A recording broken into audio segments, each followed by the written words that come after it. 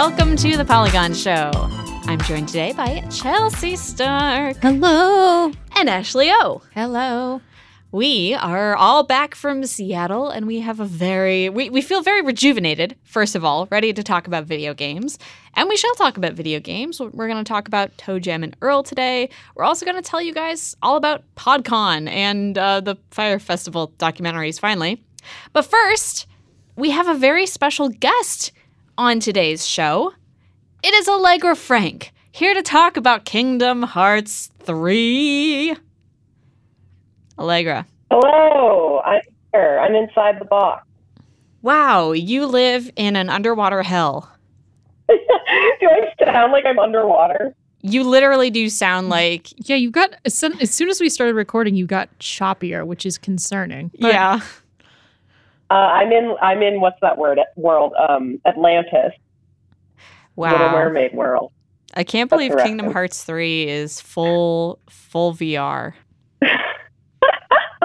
They do have a VR, like, PS4 theme for Kingdom Hearts 3, which is cool. What? Yeah, dog. All right. Well, so you are at home today, which is why you're not in the studio with us, because you are busting out a Kingdom Hearts 3 review that will be up by the time this podcast goes up, fortunately. Hey, tell us about that game. Yeah. Oh boy, friends. So I am a big Kingdom Hearts person. A fan, I guess. And I recall as soon as I started at Polygon, I think earlier that year, had been the E3 when they showed like new trailers for like Last Guardian and Kingdom Hearts and Shenmue and everything that we hadn't seen in forever. And so I was like, okay, I work at Polygon now. I hope by the time Kingdom Hearts comes out, I can review it. I have no idea when it'll happen, but I have to review it. And eventually it got to the point where I literally was like, if I don't review this freaking game, I can't work here anymore. And so I, luckily for everyone, got to be the one to review it because I am the biggest Kingdom Hearts defender. I have been a huge fan since it came out. That was when I was 9, for reference, so for most of my life. And there was a lot riding on Kingdom Hearts 3 because it's been so long that we've been waiting for it. So I will say my expectations were really, really high going in, and I think it's impossible for them not to be. But it's also the degree to which the game has failed to meet my expectations is like heart crushing. Like it is bad. No, what do you mean bad? Yeah. What do you mean bad? It is. It is not good. So basically, the original Kingdom Hearts games were for the PS2, and like the graphics weren't as good, and whatever. Like there are a lot more caveats for the PS2 than there are for the PS4. So things that were like cool then obviously wouldn't fly now. But like, I still will play Kingdom Hearts 1 and 2 and be like, yeah, it's cool that even though the jumping is horrible and the platforming is terrible, they still managed to do this and that, and this world looks like this. But this game doesn't progress much further than that. Like, it still has terrible platforming. The camera is still the worst thing in the world. The graphics are like super dull in some parts and like really like disturbingly uncanny in others. There's the Pirates of the Caribbean world, and that is like, oh god, everyone has fingernails now. They didn't have fingernails before. Fingernails. Are there a lot of cutscenes where you have to look at their fingernails? There's a few, yeah. Oh. There are a few. And it's literally like, sorry, you never had fingernails until this moment. Oh, no. Why do you... But yeah, I mean, basically it's just like, picking it up was like jumping right back into Kingdom Hearts 2, which I love that game, but when I've been waiting since 2006 to play, you know, the next generation version of this, I would think it'd be at least some degree better than that. But no, I mean, obviously it looks better than a PS2 game, but it still feels very much the same to play it in a lot of bad ways. And frankly, because, and I don't want to like blame Disney because I don't think it's Disney, but they're really, this time they really went with like choosing more recent movies for the world as opposed to Kingdom Hearts are very much about like, you know, like classic favorites and whatnot. But this one, it's like Big Hero 6, Frozen, Tangled, a bunch of really recent stuff. Oh. I like Big Hero 6, but I do not think it's an iconic movie. Like, it is an enjoyable movie, but totally not memorable. And like these things aren't especially memorable, so then the worlds just feel like, okay, I don't even remember this movie. I will not remember this world. And the classic Disney movies, I think, fit so much. They fit very well with the Final Fantasy-ish aesthetic of a lot of the, I guess, the Kingdom Hearts bits, the OG Kingdom Hearts bits. That makes me nervous, Allegra. I mean, I guess it makes me sad. I don't have to be nervous anymore because now I know your opinion. Yeah, I mean, it makes me, at this point, my excitement was so high that I just knew I wasn't going to feel great either way, like my anticipation. But I'm just slogging through it in a way that I haven't done with a game that I have high regard for in so long. I went into Kingdom Hearts 3 having played 1 and 2 and a bunch of the side games. Clearly I am invested. So going in, I'm actually playing this seriously and paying attention and not doing other things at the same time like I do with everything else. Mm-hmm. But I just get fantastically bored or frustrated, and it's upsetting when that happens with a game that, is in a series you love. Can I tell you about, I think I was telling Ashley maybe, but can I please tell you about the worst freaking part of this game? Yes. Okay. So there is a level, obviously, based on Frozen, because Frozen, LOL. I don't like Frozen. I do not care for Frozen. So already I'm screw this. But it is the longest freaking world in any video game I have ever played. Something 8 hours. 8 hours. Buddy, I don't even know. As of recording time, I am 26 hours into this game. So almost a third of my playtime. Allegra, you're playing Frozen like I'm playing Pokemon Let's Go. I literally get you now. I did not care for Frozen, and the idea of an 8-hour-long Frozen is my personal hell. I guess you could say hell has frozen over. Oh, no. Wait, do you think if you guys had some nostalgia, I also do not really care for Frozen, but do you feel like if we were young, we were 15, we would have a lot of nostalgia for Frozen, and then that would be... They are doing it for kids who do like Frozen a lot, because they have the entirety of Let It Go. They have half of that Snowman song. I don't know, because of I'm going to vomit, Allegra. Well, I think so. Actually, I think Frozen is a good fit for Kingdom Hearts, and so is Tangled, because Frozen more so than Kingdom Hearts, Frozen more so than Tangled, as much as I don't like it, because I think the world in Frozen is a little more imaginative and fleshed out compared to Big Hero 6, which kind of just takes place in our world. Oh no, but they have the super cool city. It's future. It was San Francisco mashed up with Tokyo in a future city. I was going to say that maybe, Simone, to your point, that the original Kingdom Hearts had a lot to do with princesses and the hearts. So there's a lot of princess element, right, of Rapunzel or Frozen.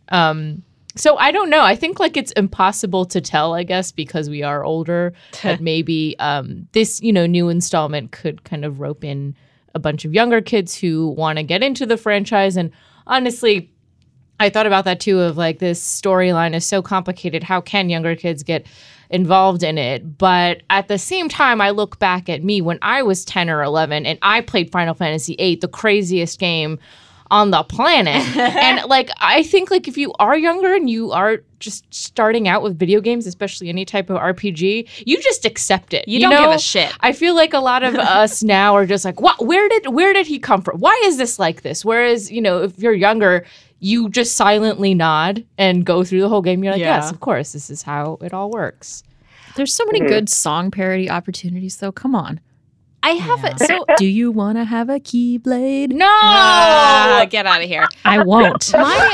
My question is, I'm looking at when these movies came out and when Kingdom Hearts 3 was announced, and no wonder this game is bad, because it's been a concept since 2006.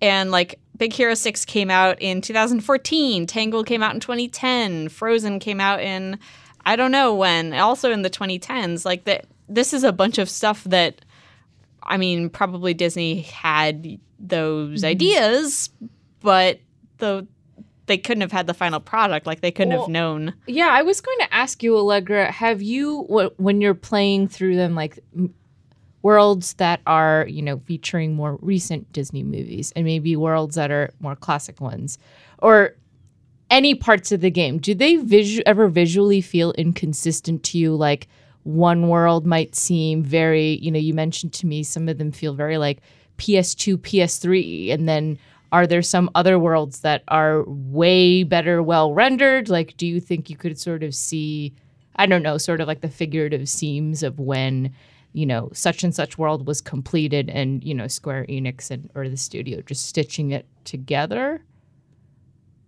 I mean, I definitely think that, like, as you progress later into the game, it does seem like the world design overall, like, not just graphically, but in terms of actual, like, level design, it feels more diverse and thoughtful, because early on, in, like, definitely, like, the first half of the levels, the worlds feel kind of sparse comparatively, and there aren't as many, like, details or references or anything to those movies. Like, let's say, like, the Monsters, Inc. world, right? It's pretty much just a factory, which Monsters, Inc. kind of takes place in a factory. There's not a ton that you can do there necessarily, but, like, it literally just, like, okay, gray, metallic everywhere. And it feels very samey. But then by the time you get to, like, Pirates of the Caribbean, which, granted, they did that in the PS2 game as well, so maybe they already sort of had a base and, like, knew how to expand from there. Like, that world is awesome. Like, I put a ton of time into that world because it basically felt like a really short game on its own. Mm-hmm. Like, it just had completely different combat and all these little, like, places to find and a huge town to explore. And so, yeah, by the time I got there, I'd already sunk a lot of time in. And I was like, okay, wow, now I'm actually starting to see, like, the work that was put in. But I don't necessarily know if, like, any of the stuff feels vestigial. Like, I can't really say, oh, yeah, that feels like it would have been in whatever version, like, would have come out on PS3 if they had actually released it on PS3. Although, speaking of Frozen, though, so other than me just hating Frozen, that world, it was interesting when you guys were saying, like, it seems like that would be well suited for the series, because that world is just also really boring. Oh. Like, it's just all white and gray, and you're just, like, climbing up a mountain the whole time for hours and hours. Like, you don't actually really see any of the characters that much, which I find boring as a player, but also bizarre, because exactly to your point of, if you're going to get kids in, this is a great way to do it, because all the kids want to see, you know, Anna and Elsa. You don't see them that much. And that level comes in way later in the game. So that was a little bit weird. That one felt a little bit like last minute to me. That sucks. That does suck. Yeah. Allegra, one other question. Do you feel like, because of the tight timing of this review, that this was maybe something that changed your opinion, because you said to me you played a bunch and you had to bring your PS4 to PodCon? Like, do you feel like that would, if you had you had played this game like a normal person, which is not 12 hours a day, you would like it a little more? So I think I was thinking about that for sure. But for a game like this, where, you know, I am so freaking stoked for it, I'm pretty sure if I, like, wasn't reviewing it, I still would have spent the entire, like, I don't know, weekend just playing it nonstop. Okay. Obviously, yeah, I was, like, in my bed. Like, I went to bed at 2 a.m. last night after screaming so much at the stupid-ass minigame where I had to find these crabs, and I was just cursing out the crabs. I think, like, one of these things is the funniest thing ever, because I talked to Allegra when she was going through the Frozen world, and I was mentioning how, like, in the trailer, I thought that Olaf looked kind of, you know, he made a funny joke or something, and it was cute. And then I asked her, I was like, oh, but Olaf looks great. How's Olaf? And then Allegra responds maybe 10 minutes later going, Olaf is so annoying, I want to murder him. When I was talking to Ryan Gilliam on staff, who also has been checking out the game, he was like, how's the game going? I think I said this to you, Ashley, and maybe Chelsea too. I literally was just like, Frozen can eat my whole ass. I'm sorry, I'm writing that down as a potential episode title. Oh my god, that's so good. But I do think I would have played it. I think I would have binge played it for sure, but it is like more frustrating when I'm stuck for 8 hours in Frozen's world and I'm like, okay, normally I would put the game down maybe for a day or two and not like drive myself insane in my room, but this is the most human interaction I've had in the last 36 hours. And it shows. You know what game has a great mountain climbing level? 2013 PlayStation Vita hit Tearaway from Media Molecule. Yeah, you're right. It does. Thank you. So if you want to play a game this good, Wow. buy a PS Vita. Or you could play Celeste. That has a mountain. That's true. Or Celeste Tomb is all Raider about a also has a mountain. good mountain climbing sequence. That's Don't 2013. buy a Vita, what we're saying. Oh, psh. A whole list of games that have mountain climbing sequences better than 2019's Kingdom Hearts 3. Allegra, you've really disappointed me today. I'm sorry. I mean, usually I disappoint you most days, but I'm sorry to do that today. Yeah, this is a particular letdown. I guess I actually have one last question for you. As far as the plot of the Kingdom Hearts series goes, do you feel like it's building towards a resolution? No. Cool. Kingdom Hearts. Yeah. Kingdom Hearts 4 coming in 2030. Kingdom Hearts, 40 more years. Oh no. 40 more years. We'll be able to tell our grandchildren when they start Kingdom Hearts 4. I hope I never talk to my grandchildren about mean, Kingdom Hearts 3. Actually, that sounds I terrible. don't want to have children and so therefore won't have grandchildren, but still my point stands about my fictional grandchildren. I'm going to find someone If else's Vegas grandchildren. could have kittens and the kittens can have kittens and you can tell your grandkittens about your Aw. Kingdom Hearts 3 game. My grandkittens. Oh, okay. Why did they take do you think we're ever going to find out why it took them 10 fucking years to make this game instead of a normal amount of time that would have maybe No, because Japanese developers never tell stories really. I'm just confused. They're It's just like going to be like, I'm sorry. there's just so much. There's only so much you can do after you debut Mickey Mouse in an all leather outfit. There's just I don't know how you can move past that, but somehow they're trying. it's all downhill from there. Wait, which game had Leather Daddy Mickey Mouse? I'm pretty All sure. of them. Really? Why didn't But I mostly 2. He like shows up Oh. at the Yeah. beginning of 2 and 3. Daddy. Lots of daddy Stop! Never do that again! What's up, Ashley? Oh gosh! I'm Daddy Mickey. I want to die. It's not even a good Mickey Mouse impression. I'm sorry. It's better than my Mickey Mouse impression, which I don't even have. It sounds So dangerously we'll try like it. Charles Martinet's Super Mario. It's me, Mickey. oh, ho ho ho, wahoo, Oh my God. Mickey Mouse. I'm gonna take this back to the workshop, and I'm gonna the leather workshop, and I'm gonna pound it out. don't pound anything I out. don't know. But is there pounding that goes into making leather? I can't remember from my American Girl books. Isn't there whipping? I dropped my ring on the Tanning? ground.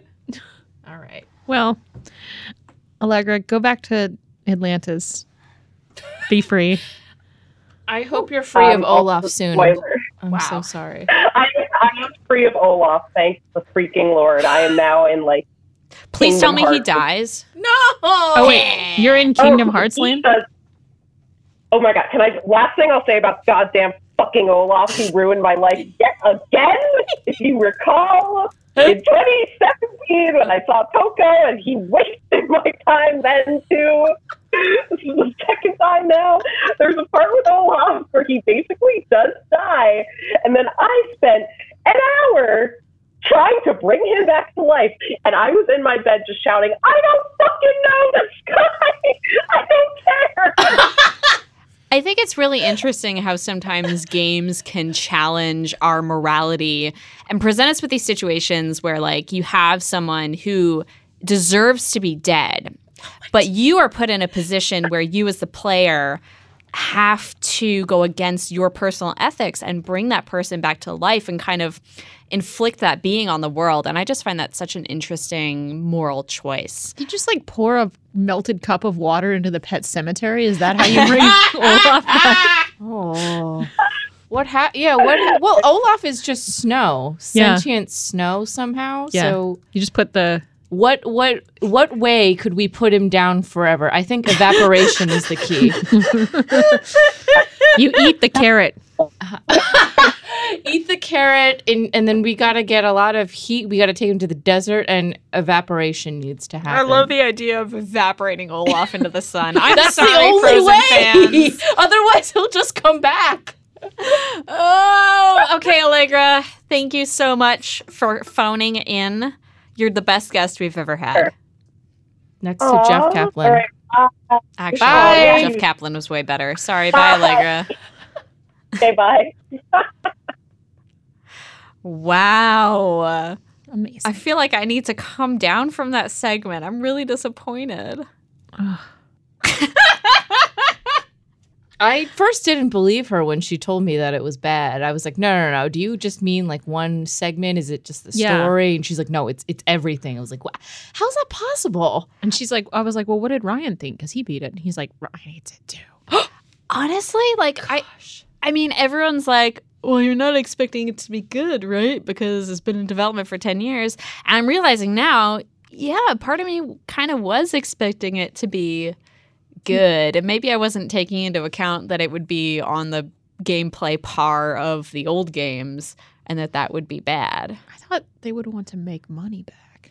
Yeah, you'd think that they would want to make money and release a quality product. Mm-hmm. Leather Mickey. Well, I'm sorry most of all to all the salty people who commented on my SEO Play episode of Kingdom Hearts HD 2.8 Final Fantasy Remix 74 Dream Drop Daddy-O, who were really mad. Was that the full title of your episode? No. Oh. It was the full title of the game, though. Dang. Wait, why were they mad? They were mad because they thought that I was insulting Kingdom Hearts genuinely and not as a person who likes Kingdom Hearts. It got a lot of views, though. And I enjoyed it. Okay, well, let's move on to another topic. Speaking of disasters that are horrible, the Fire Festival documentaries that were released on Netflix and Hulu last week. Ashley and I think, have both watched them. Chelsea, did you end up watching them? I forgot we were doing this segment. Whoops! Hey, Oh, that's yeah, because okay. you weren't here last I wasn't week. here. Hey! Medical reasons. I can ask you guys questions about them. Yeah! I'm going to ask some questions because I am fascinated with Fire Festival, the train wreck that it is. So, can you, one of you or both of you, explain Fire Festival for people who maybe weren't following along last year? Me, I'm the person that's being gestured to by Ashley. So Fire Festival was a very ill-fated festival on an island in the Bahamas that was supposed to be this incredible influencer, celebrity, model-filled experience and ended up being a total scam where people were put in FEMA tents and there were no bathrooms or anything. So a bunch of like YouTubers and Instagram influencers who went out there for the festival were like, this is garbage. And that prompted an investigation into the people behind the festival, Billy McFarland and Ja Rule and that company, because they had just sort of monumentally fucked up the planning for this, maybe accidentally and maybe dishonestly, because Billy McFarland's a scammer. And that's what the documentaries are about. A scammer? I think so. Personally, I think so, having watched both documentaries. What is the difference between the two documentaries? Oh, well, the main one being that the Netflix is a more kind of aerial perspective on the entire event. Hulu centers, it does the same, but it centers a little bit more on profiling Billy. And he also provides actual, like they interview him and they ask him these questions and you see him like uncomfortably sit there sometimes and his pupils are so dilated. I mean, to go back to as someone who's had their eyes dilated in the past month, like every time he's answered, it's kind of scary. I mean, I think the Hulu one profiles more on Billy's psychology, and I'm sure that, you know, there are kind of borderline characteristics of him being sort of a sociopath and a compulsive liar, hence, you know, scamming people out of so much money. And I think that the Hulu one provides a little bit more pop culture commentary and footage. I think everyone said also the Hulu one is just like less, like, I think one of them is more fair, probably fair and balanced. I don't know, but I wouldn't necessarily agree with that. oh, good. I want the shadiest documentary, so that's fine. I think the way, granted, I did watch the Hulu one first, and then I watched the Netflix one with Karen and Jenna and Petrana. And after watching the Hulu one, because it spends so much time establishing that Billy McFarland is a scammer and a liar and setting up, like, it goes way into his backstory and the context for Fyre Festival. So when I came out of that documentary, I felt like I had the context and I understood why this happened. And during the Netflix one, a lot of the commentary from the people I was watching it with was like, how is this happening? How are people being so foolish? And I was like, I know how they're being so foolish because I understand the power of manipulative liars. And also I had just listened to the Dream podcast, which is about multi-level marketing, which is not what Billy McFarland did, but it's a lot about how people can come to believe in something that just logically makes no sense. Multi-level marketing schemes are pyramid schemes, essentially, and the supply, the demand cannot keep up, cannot provide enough money for people to make a living that way, for everyone to make a living that way. But they're predicated on the fact that everyone should be able to make a living in a multi-level marketing scheme. So I came out of that being like, yeah, people can convince themselves of things that cannot be true. That makes a lot of sense to me.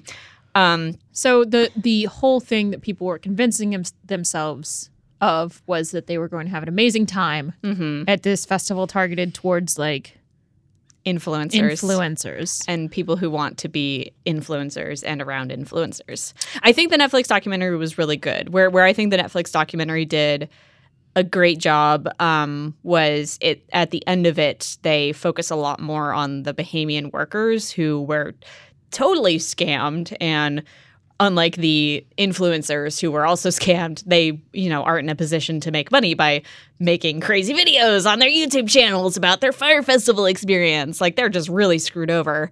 And the Netflix documentary devoted more time to that. That is good. I also saw that there was some different like GoFundMe things for different workers, which is really exciting. I saw the caterers. Yeah, she got money, which is really good because that part was really sad. I mean, this is sad. This is it's really sad. I think, Simone, you're totally right in that they focus more on showing the wider effects of Billy's actions and how many people he hurt, how many livelihoods, and just that there's that woman at the end who said she dipped into her savings of $50,000 and shelled it out because people kept asking her for money. And she lives on the island. She sees these people all the time, so she doesn't have a choice. And, you know, she can't cheat. Fyre Media, they're just like, bye, we're going to leave, which is a lot sadder. I think the Hulu documentary, they interviewed a reporter from Vice who wrote on this story. And I think that had a lot more, I guess, media talk. Is it fun to watch influencers suffer? Actually, neither of them really focus on that. Oh. Yeah, and I think that it's not entirely influencers. It's weird because they do frame it in a way that's marketed towards people. Like, you even see a clip of Billy McFarland say, like, oh, your average Joe in middle America or whatever, we're selling like this dream, this concept that, hey, you can be on board with all these models, da-da-da. But I think there was a weird just like break there because a lot of these packages and like these villas or whatever that they were supposed to rent, like your own private villa, would go for like $50,000 to like $100,000 for all this stuff. And Clearly, that was not happening. So it's a ton of money to ask of, and I think even I'm very unclear on the attendees, right? There's a mix of influencers, celebrities, but also just, I'm assuming just general really rich kids who I want to know have disposable income. Yeah, I just want. My question is in general, like why in the like we never heard of Fire Festival until we heard that there was a train wreck in the Bahamas. So like I'm very interested in the marketing channels that were clearly not aimed at us people who have no money. Luckily for you, the documentaries go into that. And here's another place where I think the Hulu one did better. So the Netflix documentary was produced in part by Jerry Media, who also had a hand in marketing Fire Festival. The Hulu documentary has an interview with a very salty ex-member of Jerry Media, who goes a lot into exactly what they did to market the festival and how they made it go viral with a crowd of people that, did not, like you said, it didn't cross my streams at all, but a lot of people were very, very, very aware of it long before we heard about the fallout of the event. And the Hulu one, I think, really goes into how that happened.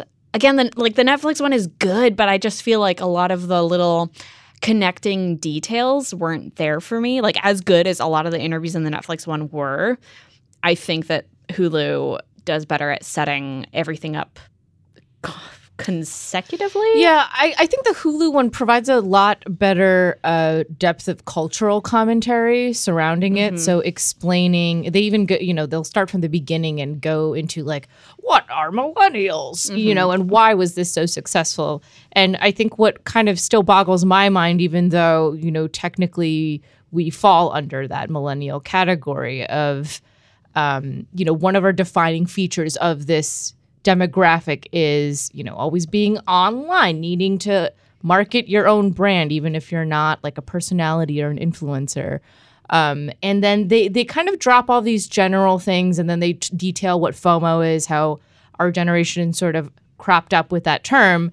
And, seeing a bunch of celebrities, all these models that you may or may not follow, post about it.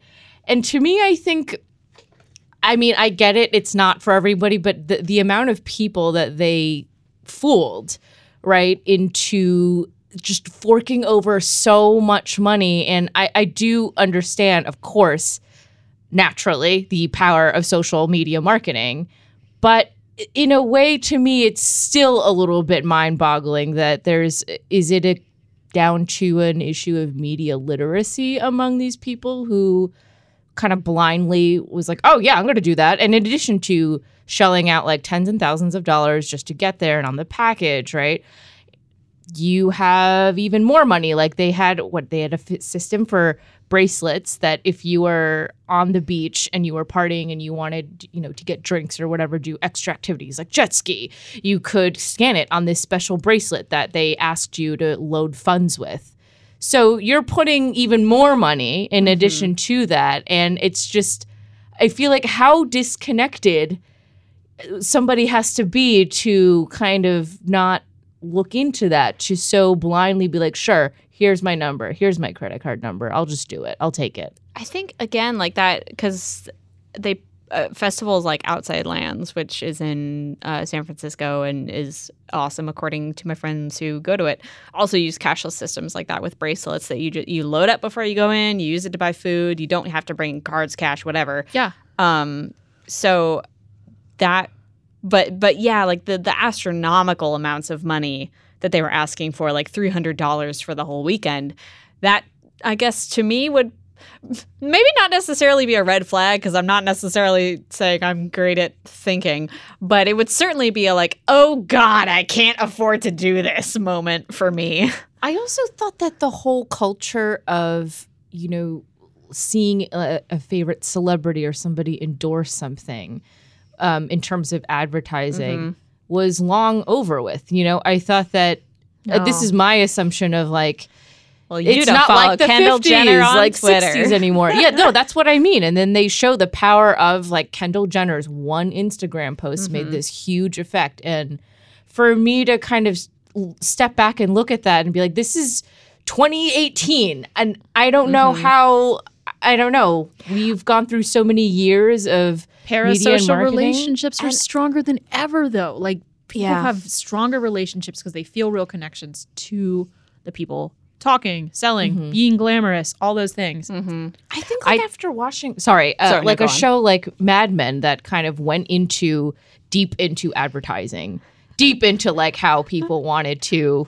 Millennials need to watch Mad Men. Watch Mad Men. These people are not your friends. They are always selling an idea, a place. And I think, there are a lot of blanket statements about millennials that they make that I don't always agree with, but I do agree that there is a huge portion, especially those who have a ton of money, is spending it on experiences and less like, I'm buying this designer bag. Look how cool this is. It's more of like, look, I'm on the top of a skyscraper, and if I fall, I could die at any moment. And I'm going to go on this fun island trip. I don't know anything about that. Using that as kind of, a bargaining chip for your social status is so, it's just so weird to me. But haven't y'all been to a restaurant that is clearly designed for Instagram? Like, all of the drinks and food are very well plated and very pretty and attractive, and everything's very well lit. You're like, I see what you're doing. I totally get it because I'm firmly a millennial, and I'm 28 years old,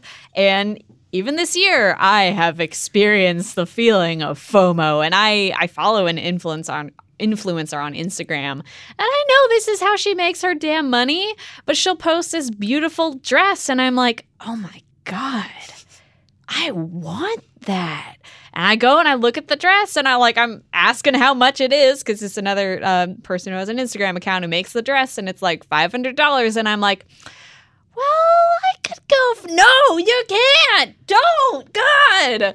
So I've definitely been in that position where I've been tempted just because it looks so good in the photo, and it's connected to that lifestyle that's in the rest of the photos, and it's very, very tempting. And I've also been the person who's like framing shit up on Instagram to make it look real nice.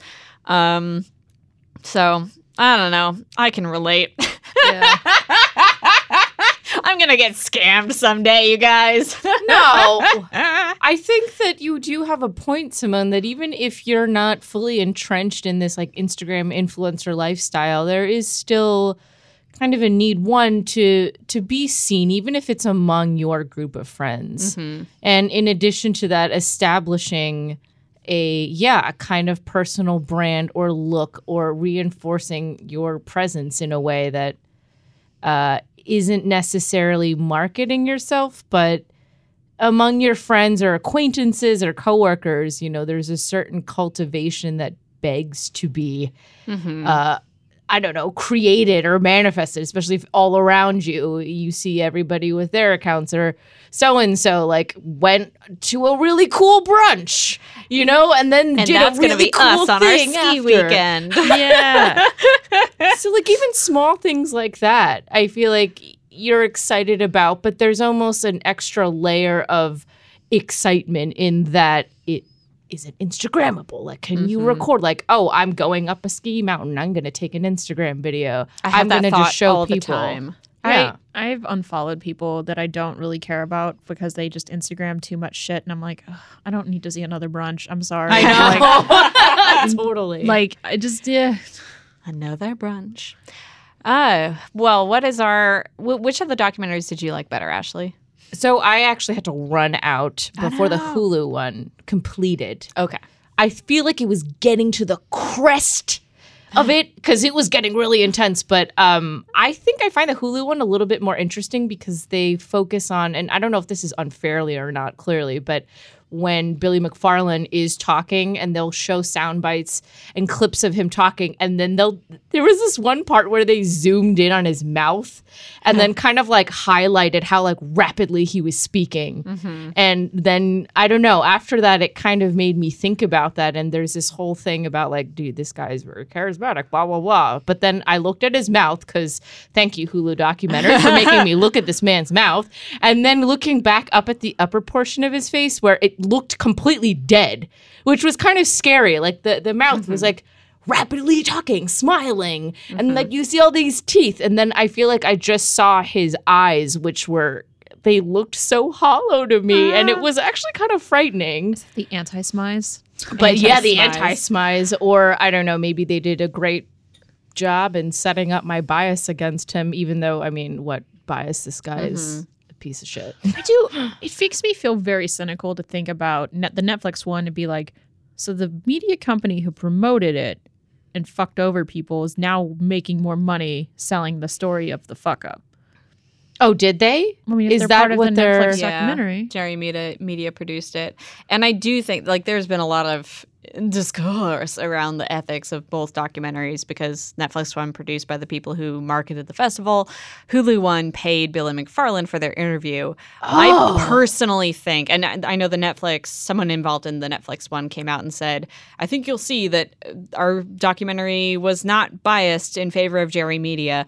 I do think that they did not go as hard on them as the Hulu one does. Yeah, because I agree. I think they framed it so that Jerry Media was unaware of a lot of it. They only did this marketing. They were completely disconnected from the production side, and like it wasn't their fault, and they did the best they could.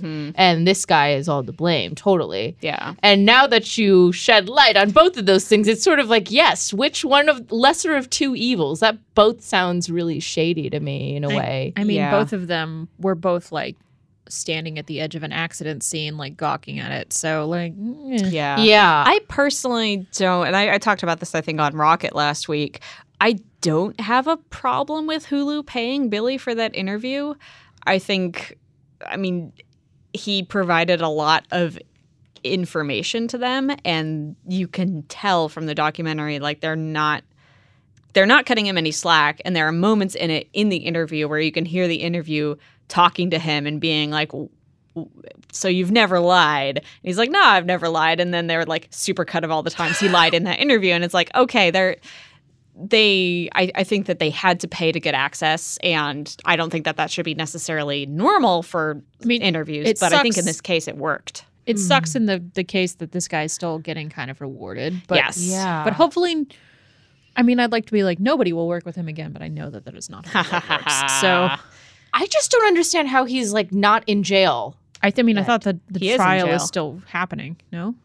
Or I think he is in jail. Sorry, you haven't finished the Hulu documentary yet. Wasn't he sentenced to like 6 years or something in federal prison? Was it that? I think so. I'm pretty sure he's in jail, and at the end of the Hulu documentary, he's like selling music lessons to inmates because he's a fucking scammer. Okay, that's fine. It's not fine. He's taking advantage of people in prison. I mean, yeah, I think he needs to be put in another prison. They still paid him, but there are scenes where you'll hear the interviewer ask him an extremely on the spot, uncomfortable question, and I think there was a moment where he actually never responded. He just kind of didn't know what to say and stared off into space. Yeah. So, but also part of that is like capitalizing on this, like zooming in, like, look at this guy, and I mean, I think Twitter and Instagram, but especially Twitter has, as they point out, had a field day with like roasting this guy. Everybody was so, I think, like ready and raring to go on the hate train, which like, yes, this guy is a total piece of garbage. But that also does speak volumes to, I don't know, our culture, I think. Yeah.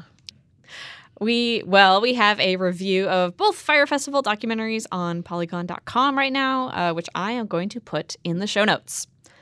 Let's take a quick break. This episode is brought to you by Paramount Plus. Get in, loser! Mean Girls is now streaming on Paramount Plus. Join Katie Heron as she meets the plastics in Tina Fey's new twist on the modern classic. Get ready for more of the rumors, backstabbing, and jokes you loved from the original movie with some fetch surprises. Rated PG-13. Wear pink and head to ParamountPlus.com to try it free.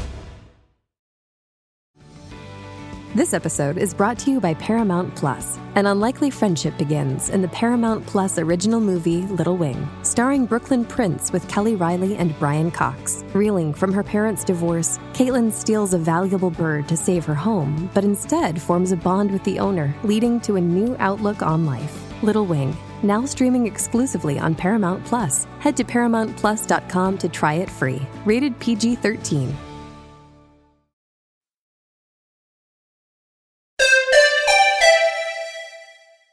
Okay, we're gonna go back to talking about video games. Chelsea! Hi. You played Toe Jam and Earl this weekend? Because you're...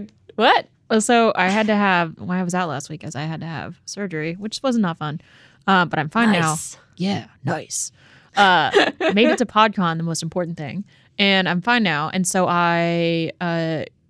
my lovely boss, editor-in-chief Chris Grant, sent me an eShop code. He's like, you know what you need? Genesis games. They'll make you all better. And I was like, aw. So I downloaded the Genesis collection for Switch, which was great.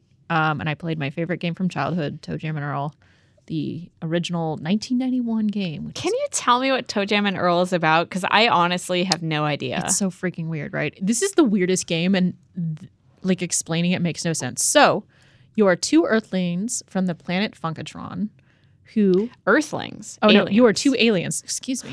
Wow. Really messed up that premise. Funkatronlings. You are two Funkatronlings who...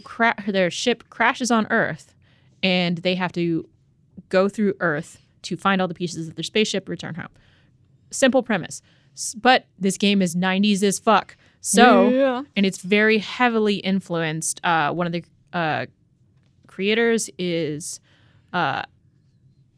like he said he's like also produces funk. He's like very influenced by the time, so it is like clear that there's a lot of 90s going on. It has a very banging soundtrack for as much as a 16-bit soundtrack can be banging. It's like it sounds like all the bass riffs from Seinfeld, basically. Oh my god. So good. And so the weird thing about Earth in this game is that Earth is a series of islands that you go up in an elevator. Yeah. And the it's almost like they're all like it's an early version of a roguelike almost, in that everything is procedurally generated. Mm-hmm. So all the levels look different. And then you encounter Earthlings that are almost all enemies, and some of them are so freaking weird. Like there's a dentist who comes after you with a drill. Oh. There's and then like he cackles wildly and goes ha ha ha ha and like stabs you. Whoa. Yeah, that's terrifying. There is a mom with a shopping cart that will run you over. There's like crying kids in the shopping cart. Oh my god. There's a huge kind of like fat guy in a wife beater mowing his lawn, and he'll chase you with his lawnmower. There's like an ice cream truck that can run you over. Like all these things that are just like, there's swarms of bees. Yeah. So there's like really horrible Earthling things. So a lot of it is like exploring the levels. There's not a spaceship piece on every level. So like you may get to one and see like, oh, there's a spaceship piece here. You have to find it and then find the elevator to the next level. So you're just going up and up and up. And also there's like lots of random presents that contain like rocket skates and pizza and also bad things. It's just like, so it's kind of like really random what you get. It's very goofy. I don't know how this game exists. It's so weird. It looks like a Nickelodeon show. Yeah, I guess the aesthetics are so like hyper bright, and it does look extremely 90s. Like, and the level ups, this is how you know it's 90s, is because like when you get a new level, it's like Earl is a bro, Earl is a dude, Earl is a Poindexter. It's like very 90s things. Classic 90s Poindexter stereotypes. You know, it's just like they use a lot of 90s slang. If you're playing with 2-player, they'll talk to each other in the elevator and like go like, bro. And then they'll like fart, and it's... Why? I don't know. So this was a game you played when you were a kid? I was a kid, and I loved it. I played it with my brother. We also had, I don't know if you guys ever encountered Game Genies, which were basically like you had a game cartridge you'd plug in, but you'd have a second cartridge that it would plug into, so you could enter cheat codes and then like modify the game. So we would do ones on this game to like add extra lives and stuff like that, because as kids we were terrible. We couldn't beat this game. Oh, I had a Game Shark. Yeah, it's the same thing. Yeah. The same thing as a Game Shark, basically. God, that was the day. I was so high tech. I know. Having a Game Shark. My brother and I could never beat this game without cheating. Can you beat it now? I did, because I was like, fuck, I'm lazy and I'm sick. So the Sega emulator has like, you can do save states and like do a quick save and a quick load. So I would try to do one per level, so that way I would not like, if you run out of lives, it's game over. So I was like, well, I'm going to kind of cheat it. I don't feel bad about it. Here's a weird fact. When I wrote Toe Jam and Earl in my show notes, I had Toe Jam as 2 separate words, and it said that it's spelled wrong. it wants it to be one word, which doesn't make sense to me because toe and jam are real words. They are. And yet his name is Toe Jam, all one word. Does my Google Doc know that I'm talking about Mr. Toe Jam? They might. Toe Jam, by the way, so Toe Jam is a red alien with 3 legs and a backwards baseball cap and a giant rap-esque medallion. And Earl is a huge dude with flipper arms and blue shorts and sunglasses. Oh my God, I think it does contextually know. It must know. Holy shit. Are you sure Toe Jam just isn't a compound? No, it's just one word. Look at what I have done for the listeners. I mean, maybe it is one word. It is. But this isn't spelled wrong. I had a toe jam in the door. Or like Toe Jam. Toe jam and... Gosh! When I write Toe Jam and Earl, Toe Jam, it has the little red squigglies under it. When I write the sentence, I had a toe jam in the door. But is 2 it words. There is no red squiggly. Because it's all in caps? Because Toe Jam is also could be like a... No, I still can't make it. Why is I spelled it exactly the same in both both instances. I think Google knows. And it knows. It knows based on the context. Google has corrected Game of Thrones character names for me, so they must. Wow, really? Nice. Yeah. There. 2 separate sentences. I played Toe Jam and Earl. I had a toe jam in the door. Toe Jam. Sorry. Yeah, it's because it's in caps. It won't. It thinks it's a name or a... Well, I beat the game through 25 levels. Explain that. Because it's not in caps. I can't help you guys. What is wrong? I don't understand what Ashley's trying to prove. I feel like we're the 2 chimpanzees in 2001: A Space Odyssey, and we are just screaming over this metallic rock right now. We're gonna continue this conversation offline. Yeah, we are. Okay, anyway, let me erase all of these documents. So, okay, do you think that you experienced the healing powers of Toe Jam and Earl? I do. It was a really nice game. It's a fun game to play from the 90s. It's still holds up in that it just makes no goddamn sense, and I appreciate that. That's okay. I like games that are like that. I like really think that yeah, I loved weird stuff as a kid, and that really spoke to my... Is it, you know how I don't like gross cartoons? No, there's no gross out stuff, actually. But they're farting. They do fart and burp, but that's the extent of it. Also, if you play one player, there's no one to fart to. That's fair. You can't just also fart same alone. in my life. No. You cannot fart alone, but if you drink root beer, it'll make you burp for you'll just walk around the level and burp. For how long? burping. Like a minute. That's a long time to be burping. It's a long goof, honestly. And I'm like, it doesn't affect you at all. You just are burping. It's a sound effect. It's a sound effect. I mean, yes, but it's not like a stat change. Okay. Hey. Want to talk about PodCon? Yes. Yay! We were at PodCon this weekend, which you might know if you were at PodCon and met and or heard that we were there. Yeah. It was really fucking great. It was like one of the most amazing weekends of all time for me and for you all. It was nuts. It was nuts. We all did so much. Simone did the most, literally. I did the most. That's not a dig. You were just doing so many. You were like, you moderated a panel, you co-emceed the opening show. You were on a different panel. You had a small podcast with Tobin Lowe from a WNYC show, Nancy. Yes. Which I know, but last week we talked about me listening to it, and now I've listened to much more of it, and it's still very good. It's an incredible podcast. I also listened to a bunch of it. We met so many wonderful other podcasters. I got so many ideas for our show and other shows. I just got so energized. Also, we met some of you. We organized a lot of you, like an hour's worth of you. Oh my god! But also all the people who didn't even come to that and just came up and said hi. Yeah, I don't know. Honestly, I left A, exhausted, B, feeling super duper rejuvenated and jazzed about this show and other podcasts in general. Just it was very, very affirming as an experience. We have the greatest fans. I will say thank you, all of you who did come out and thank us and were nice and accommodating and amazing, even when we were weird and sweaty. So I was so sweaty. I was impossibly sweaty. Yeah. Did you have a good time, Ashley? No, I did. I was just agreeing with the both of you. Thinking about sweat. Yeah. Thinking about sweat. Ashley, what was your favorite thing? Oh, Oh man. I actually got to go to the Dream Boy Live episode taping. Hey.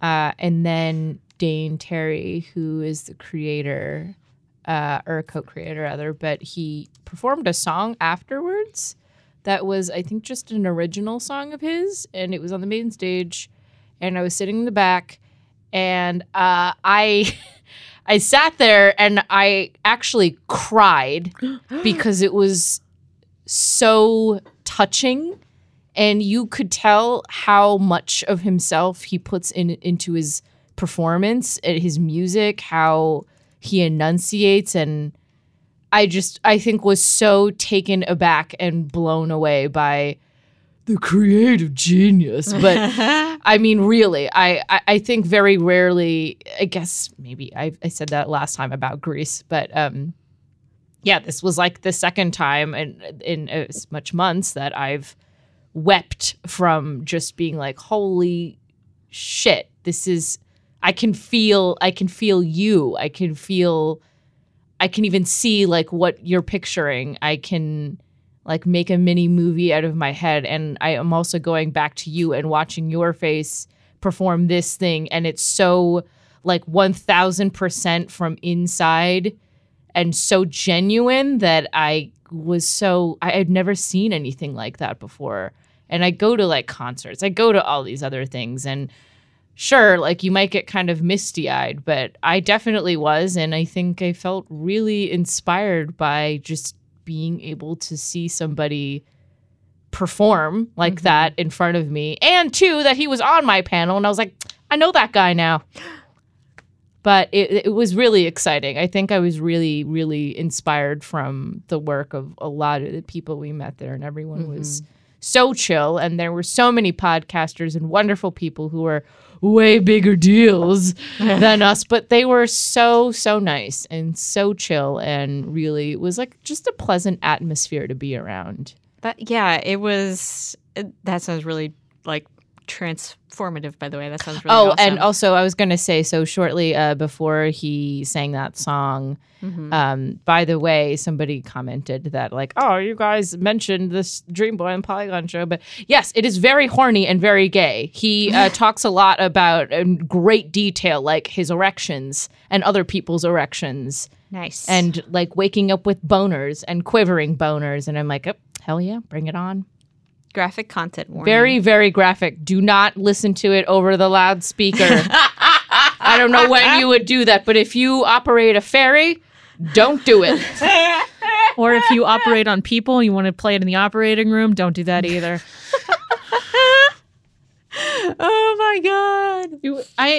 I know that feeling, Ashley, because it was just like seeing, I feel like we also just learn so much hearing other people and their experiences and this kinds of as their different journeys through the creative process of making podcasts. And I like got so energized to see how people do the same things we do in different ways, you know? Yeah, I was really surprised too with just even talking to our fans and hearing about stuff like they're interested in stuff that they're working on. All of it is overwhelming. If I looked uncomfortable and out of place, it's just because I probably was like, I don't know what to say, but this is really good. But that was really, really nice. It was so I saw a few people tweet and say like I was too shy to say hi, and one, please don't ever do that. Like, don't ever be too shy unless I'm like actively going to the bathroom or something. Oh, I thought you meant never tweet at me. No, I was saying like fucking tweet at no, her. I was saying please never be too shy to say hi, because we are just as anxious as you are. Like, we don't have any magic bullet figured out. We just lucky to work at a place that put us on a podcast. Yeah, and literally. Don't worry. There's nothing more, I guess, frightening than receiving compliments from strangers. So just know that you have a lot of power in that scenario. Yeah, and that you do not be too shy, even if you do not have a follow-up thing to say. Because I met one of my podcast heroes and I had no follow-up. When I met I met Roman Mars, I was like, I love your show. I've literally listened to every episode. I have nothing else to say. Thank you.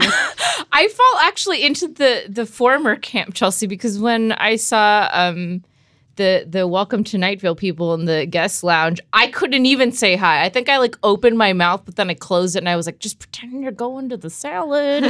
I was way too scared to say hello to them, even though I heard they were very pleasant people. But yeah, it's okay if you're also too afraid. I too was very afraid, not just at this con, but at other cons where I was not a guest and I would be cowering in the back like, I don't think this person wants to talk to me. Who the hell would want to talk? I have nothing to say. But yes, Chelsea, now that you say it and now that the tables have turned. The tables have turned. Yes, you're absolutely right. You make a great point in that we are all nervous in a way. We don't know anyone. We don't know. Mm-hmm. It could be anything. Go on. No, I agree with you so much, Ashley. Like, thank you, everyone who did say hi. If you were too shy, don't be so shy next time. We are all nice except for Allegra, who's not here to defend herself. Yeah, she was so mean to everyone who met her. Oh my God, it was embarrassing how much she yelled at our fans. So 2 notes. This has made me extremely excited for PodX because I've learned that podcast fans are very chill and cool and I want to hang out with them. And PodX is coming up in Nashville in May. So you can check that out. Of course, still tickets at podx.com/TPS for our tickets. I mean, they're tickets to the whole show, but we get like money or extra tickets to like give to people if you buy them at that link. And also, an extremely cool thing about PodCon, which I personally am looking forward to, is that all the panels were recorded and they're going to release those recordings to attendees a couple weeks after. And there are still remote attendance tickets available, it looks like, on podcon.com.